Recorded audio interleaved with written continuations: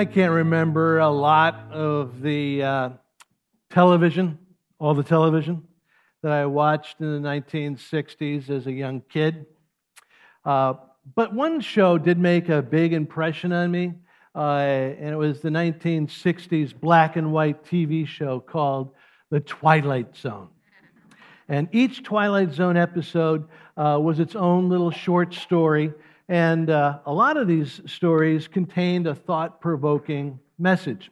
I remember one Twilight episode that featured a character named Rocky Valentine, and he was a ruthless criminal. And we come in the middle of an armed robbery that Rocky is involved in.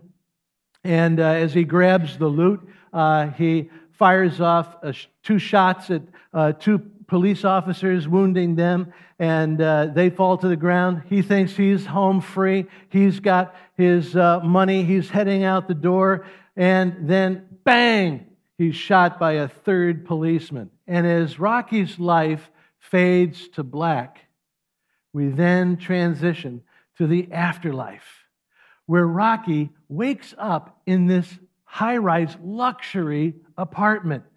And Rocky says, "This is the pad I always dreamed of." And as this luxury apartment fades into view, we see that Rocky is greeted by a guy who we later find out is an angel who is there to grant Rocky's every wish. And Rocky is fully aware that he is a murderer and a crook, and he can't believe how lucky he is that he gets into heaven. And Rocky says, "I'm in heaven. I can have anything I want." And so with greed, he starts listing off his desires. And sure enough, this angel gets him everything that he wants. His favorite foods, they're brought to him on a silver platter. He asks for valuable possessions, and they all appear. Rocky is a gambler. And sure enough, in this luxury apartment, there's a huge casino table just for him. And every time Rocky bets, Rocky wins. However, as time goes by, it's the same thing day after day. We see this montage of how day after day, every day, Rocky gets his favorite food. Every day, Rocky bets and Rocky wins. Every day, Rocky gets all the poker chips and all the money. He always wins. He never loses. He doesn't even need to try. Rocky can't lose, and Rocky can't stand it. He's miserable. His pleasures are not bringing him pleasure. His life of leisure becomes a deathly bore. So Rocky asks the angel if he could just have a little bit of work. But the angel says he can have anything he wants, except he can have no work in this place. But only leisure and pleasure without any challenge, without any meaningful work, leads Rocky from frustration to desperation and depression. And finally, after several frantic attempts to try to break out of his luxury apartment, he gets in the face of the angel and says, "I gotta get out of here. Heaven is driving me crazy. I hate this place. You know, I'm not supposed to be here. I'm a crook. I'm not supposed to be in heaven. I'm supposed to be in the other place. You've got to let me out of here so I can get to the other place." And that's when the camera swings away from Rocky and comes full figure into the face of the angel that suddenly contorts into this ghoulish face that says, "Rocky, this is the other place." Boom. Right? It's this dramatic moment. But of course, since this is the 1960s black and white TV era, that means that right after a dramatic scene like this, you get a goofy commercial, like Mr. Whipple the grocer scolding his customers for squeezing the squeezably soft Charmin bathroom tissue, where Mr. Whipple always says, "Don't squeeze the Charmin." And it kind of kills the mood. It kind of kills the serious atmosphere. But even as a dumb kid, I got the message. This episode of Rocky Valentine illustrates at least 2 truths from the Twilight Zone. Rocky's experience portrays the truth that, one, contrary to our twisted assumptions, the secular consumer mindset is so unsatisfying and so boring that it becomes a kind of prison. And 2, The true heaven that we are created for includes involvement in greater, more meaningful activities than just trivial pleasures. Of course, much deeper than a Twilight Zone episode, Jesus taught these very truths much earlier and infinitely better. Today, we're going to study what Jesus taught through a story, a parable, in the Gospel of Matthew, chapter 25. And if you follow along with what Jesus teaches, it will lead you somewhere totally different than where the culture leads you. If you follow Jesus, He will lead you to a heaven, both in this world and the next. But if you believe our culture, you'll end up some other place. You'll follow your selfish desires and end up with nothing that you want. You'll end up with maybe a full bank account or an armload full of possessions and a life that is empty. But if you follow Jesus, you'll find a good life that is truly good. You'll possess a purpose that possessions cannot give. You'll end up with God's approval and rewards of joy and happiness that last forever. Because in Jesus, you are destined for great things. So let's study what Jesus taught about your God-given destiny through a powerful story Jesus tells in Matthew 25, beginning at verse 14. A man going on a journey called his servants and entrusted his wealth to them. To one he gave 5 bags of gold, to another 2 bags, to another 1 bag, each according to his ability. Then he went on his journey. The man who had received 5 bags of gold went at once and put his money to work and gained 5 bags more. So also the one with 2 bags of gold gained 2 more. But the man who had received 1 bag went off, dug a hole in the ground, and hid his master's money. After a long time, the master of those servants returned and settled accounts with them. The man who had received 5 bags of gold brought the other 5. Master, he said, you entrusted me with 5 bags of gold. See, I have gained 5 more. His master replied, well done, good and faithful servant. You have been faithful with little things. I will now put you in charge of great things. Come and share your master's happiness. The man with 2 bags of gold also came.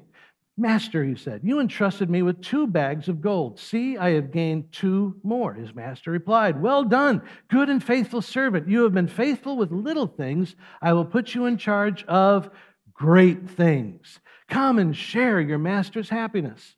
Then the man who had received 1 bag of gold came. Master, he said, I knew that you are a hard man, harvesting where you have not sown and gathering where you have not scattered seed. So I was afraid. And I went out and hid your gold in the ground. See, here is what belongs to you. And his master replied, you wicked, lazy servant. So you knew that I harvest where I have not sown and gather where I have not scattered seed? Well, then you should have put my money on deposit with the bankers so that when I return, I would have received it back with interest. So take the bag of gold from him, give it to the one who has 10 bags, and throw this worthless servant outside into the darkness where there is weeping and gnashing of teeth. It's a powerful parable. And Jesus explains that there are people who fulfill their God-given destiny and then share their master's happiness. But there are also people who fail to fulfill their destiny and end up in the most bitter kind of regret. So which person are you? Are you someone who is investing your time, your energy, your abilities, your resources into God-given destiny and purpose? Or are you more like Rocky Valentine, trapped in a meaningless montage of pointless pleasure-seeking? In this parable, Jesus declares that I am destined for great things. And as I've reflected on this, I've seen how Jesus' teaching can be kind of put into an ABC application.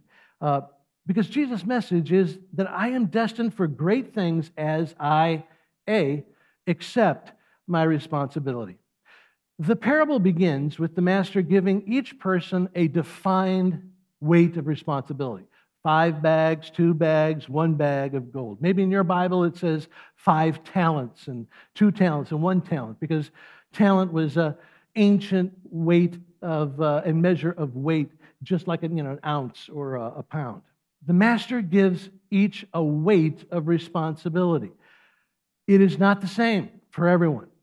We're all given different weights of responsibility, but we all have the same personal responsibility to use what we have been given with the master in mind. God gives me unique gifts and abilities and experiences and knowledge and relationships and financial resources. And today is a holy moment. Right now is a holy moment where I am given an opportunity to ask Jesus how I'm doing with my responsibility, with the weight of responsibility He has personally given to me. This is a good time to ask myself, ask Jesus, how am I doing with my responsibility? And when I do, I hear Jesus examining 3 key responsibilities in my life, beginning with my resources. I was with a pastor from another state recently, and he told me about how his church is growing and how one particular need has grown in an explosive way. And that's the need for kids with some developmental challenges and special needs in the Sunday school area. And the pastor told me how there was a woman who had been a long-time attender in his church, and she had a long, decades-long career specialty in helping special needs kids and starting programs like this. But she retired 2 years ago. And numerous people, including the pastor, went to this lady and just asked for help in getting the program started at church. They didn't ask her to lead the thing permanently, just to help them get it started in the right way. And the pastor described how this woman turned everyone down flat, saying that she had retired and that they needed to find somebody else.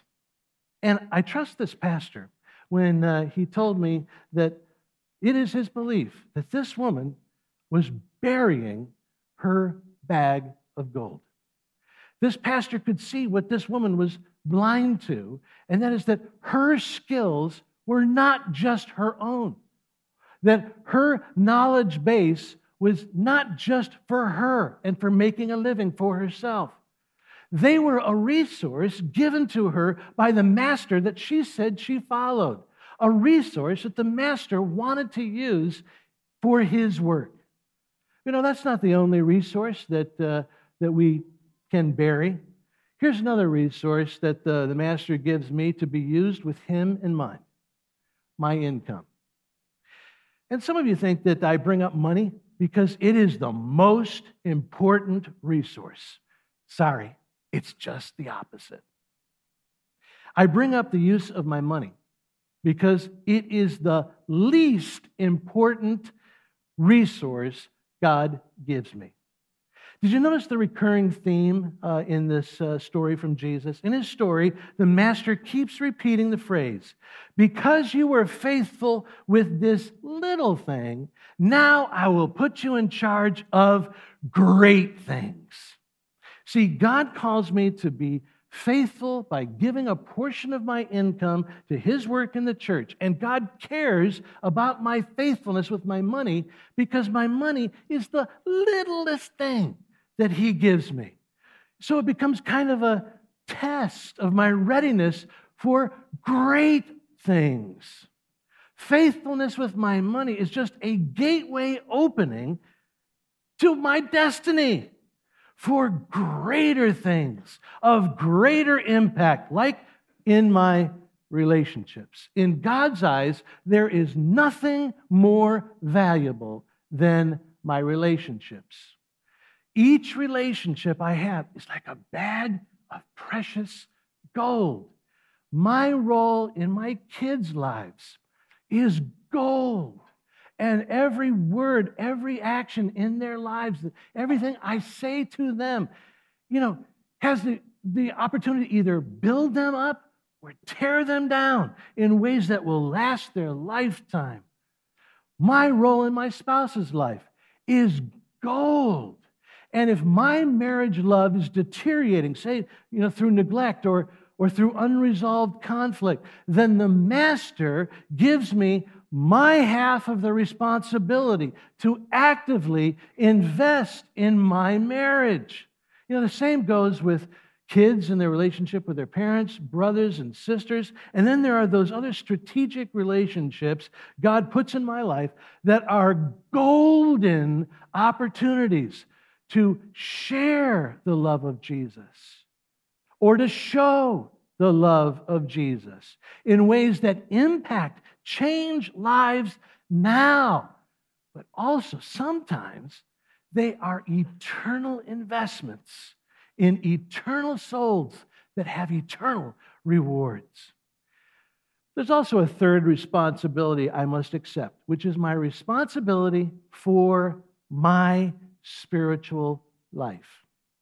No relationship demands more of my intentional investment than my relationship with my Creator, with God. I don't know where you are in your relationship with God. I don't know if you are close in a relationship with God or whether you are distant in a relationship with God. All I know is that wherever you are with God, you're responsible. Every person listening to me now is about as close to God as they want to be. God's arms are wide open. And so if you are distant from God, there is no one to blame except you. I am responsible for my spiritual life. You are responsible for your spiritual life. BlackRock can't make you grow.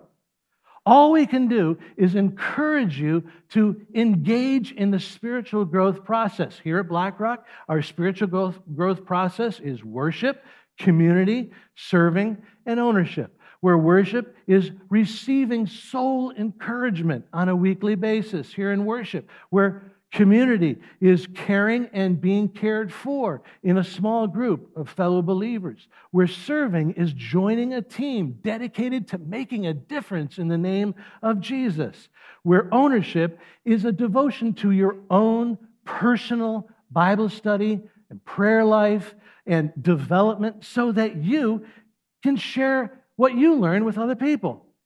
It is a simple process, but the process will not grow your relationship with God. It is accepting responsibility for nurturing your relationship with God, something that no one else can do for you.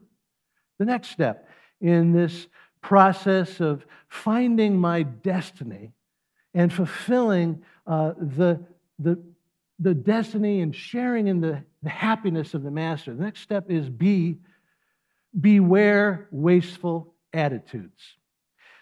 After commending those two servants who accepted responsibility for what they were given, the Master then turns to the third servant and says, "You wicked, lazy servant." Now, there's a lot of meaning packed into the ancient word used here for lazy. But the main idea is that this failing servant was a wasteful waster. The Master gave him a bag of gold to be put to work. But this lazy servant took all that investment power wrapped up in that gold and wasted it by pouring the gold into a hole in the ground. From an investment perspective, burying the gold was an absolute waste of time. And this is a central part of Jesus' message through this parable. The Master's message is, you are destined for great things, but there's an obstacle. And the biggest obstacle to your destiny is your temptation to waste time. Don't waste time. Listen, I'm not against all TV. I even watch shows in color. now. And so I'm not against all media, but studies say, and this is a conservative estimate, that conservatively, those of us here spend an average of over 30 hours a week watching sports, news, and entertainment on our screens.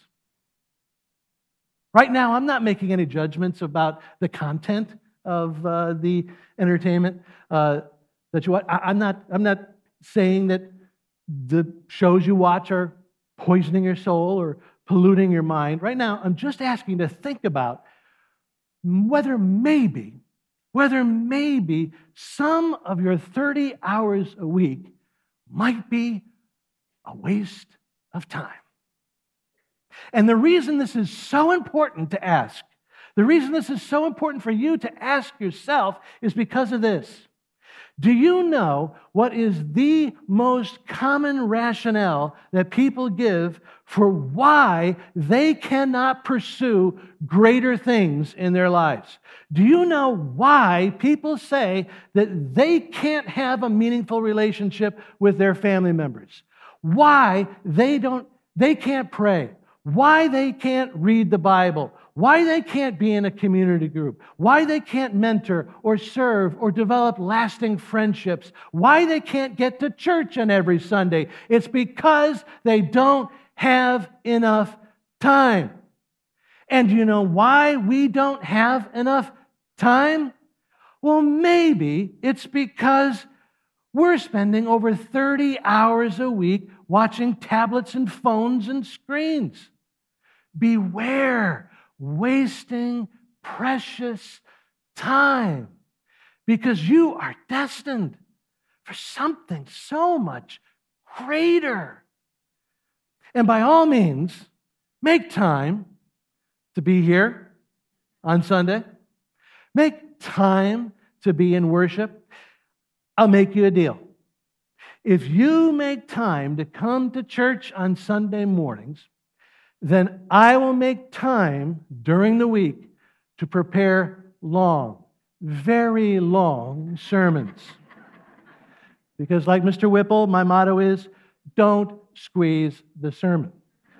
The Sherman. All right, so let's go on now to the final point, number C of our destiny, where C is choose faithfulness over fear. Do you notice the lazy servant's reason for wasting his life? The servant's reason was, I was afraid. I was afraid, so I went out and I hid your gold in the ground. He was afraid. And fear led him to dig a hole and bury what the master had given him for greater things. The servant played it safe and lost it all. And today, Jesus is begging you to stop playing it safe in life. Jesus is begging you to take a risk.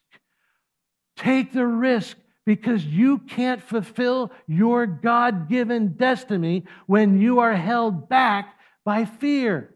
You know, I read an interesting book recently that details the research of studies that demonstrate that the regret that people take to their graves is not what you would think. We all think that the regret that people take at the end of life to their grave is things that they did, that they're ashamed of. Not true. Research demonstrates that the regret that people take to their graves is over what they did not do in life.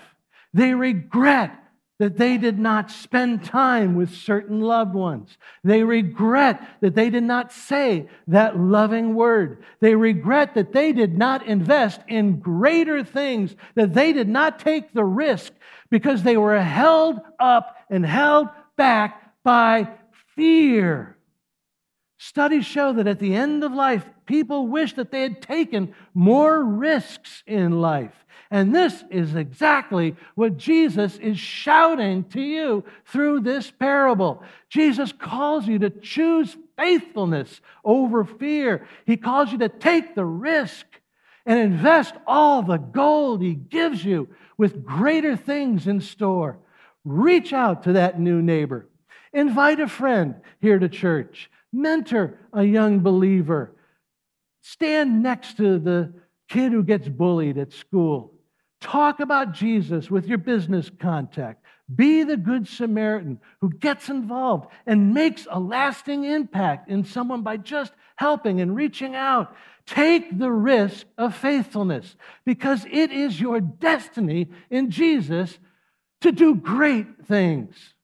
Rocky Valentine pursued selfish desires, but he didn't get happiness. He got trapped in the prison of his own pleasure-seeking. Jesus offers you something infinitely better. As you accept responsibility, beware wasteful attitudes, and choose faithfulness over fear, the Master offers you true happiness. He offers you a share in His perfect, never-ending happiness, which is reserved for faithful followers who become destined to do great things. Let's pray. We want to thank you for watching and listening to our sermons online, and we hope that you will be inspired to live more like Jesus through these. Please check out blackrock.org for more information about our church. Know that you can subscribe to our podcast on iTunes, and also know that you can give to BlackRock and to our ministry through PushPay, through our mobile app, and on our website. Your donations and your support of our ministry allows us to have these videos online and for us to impact our community.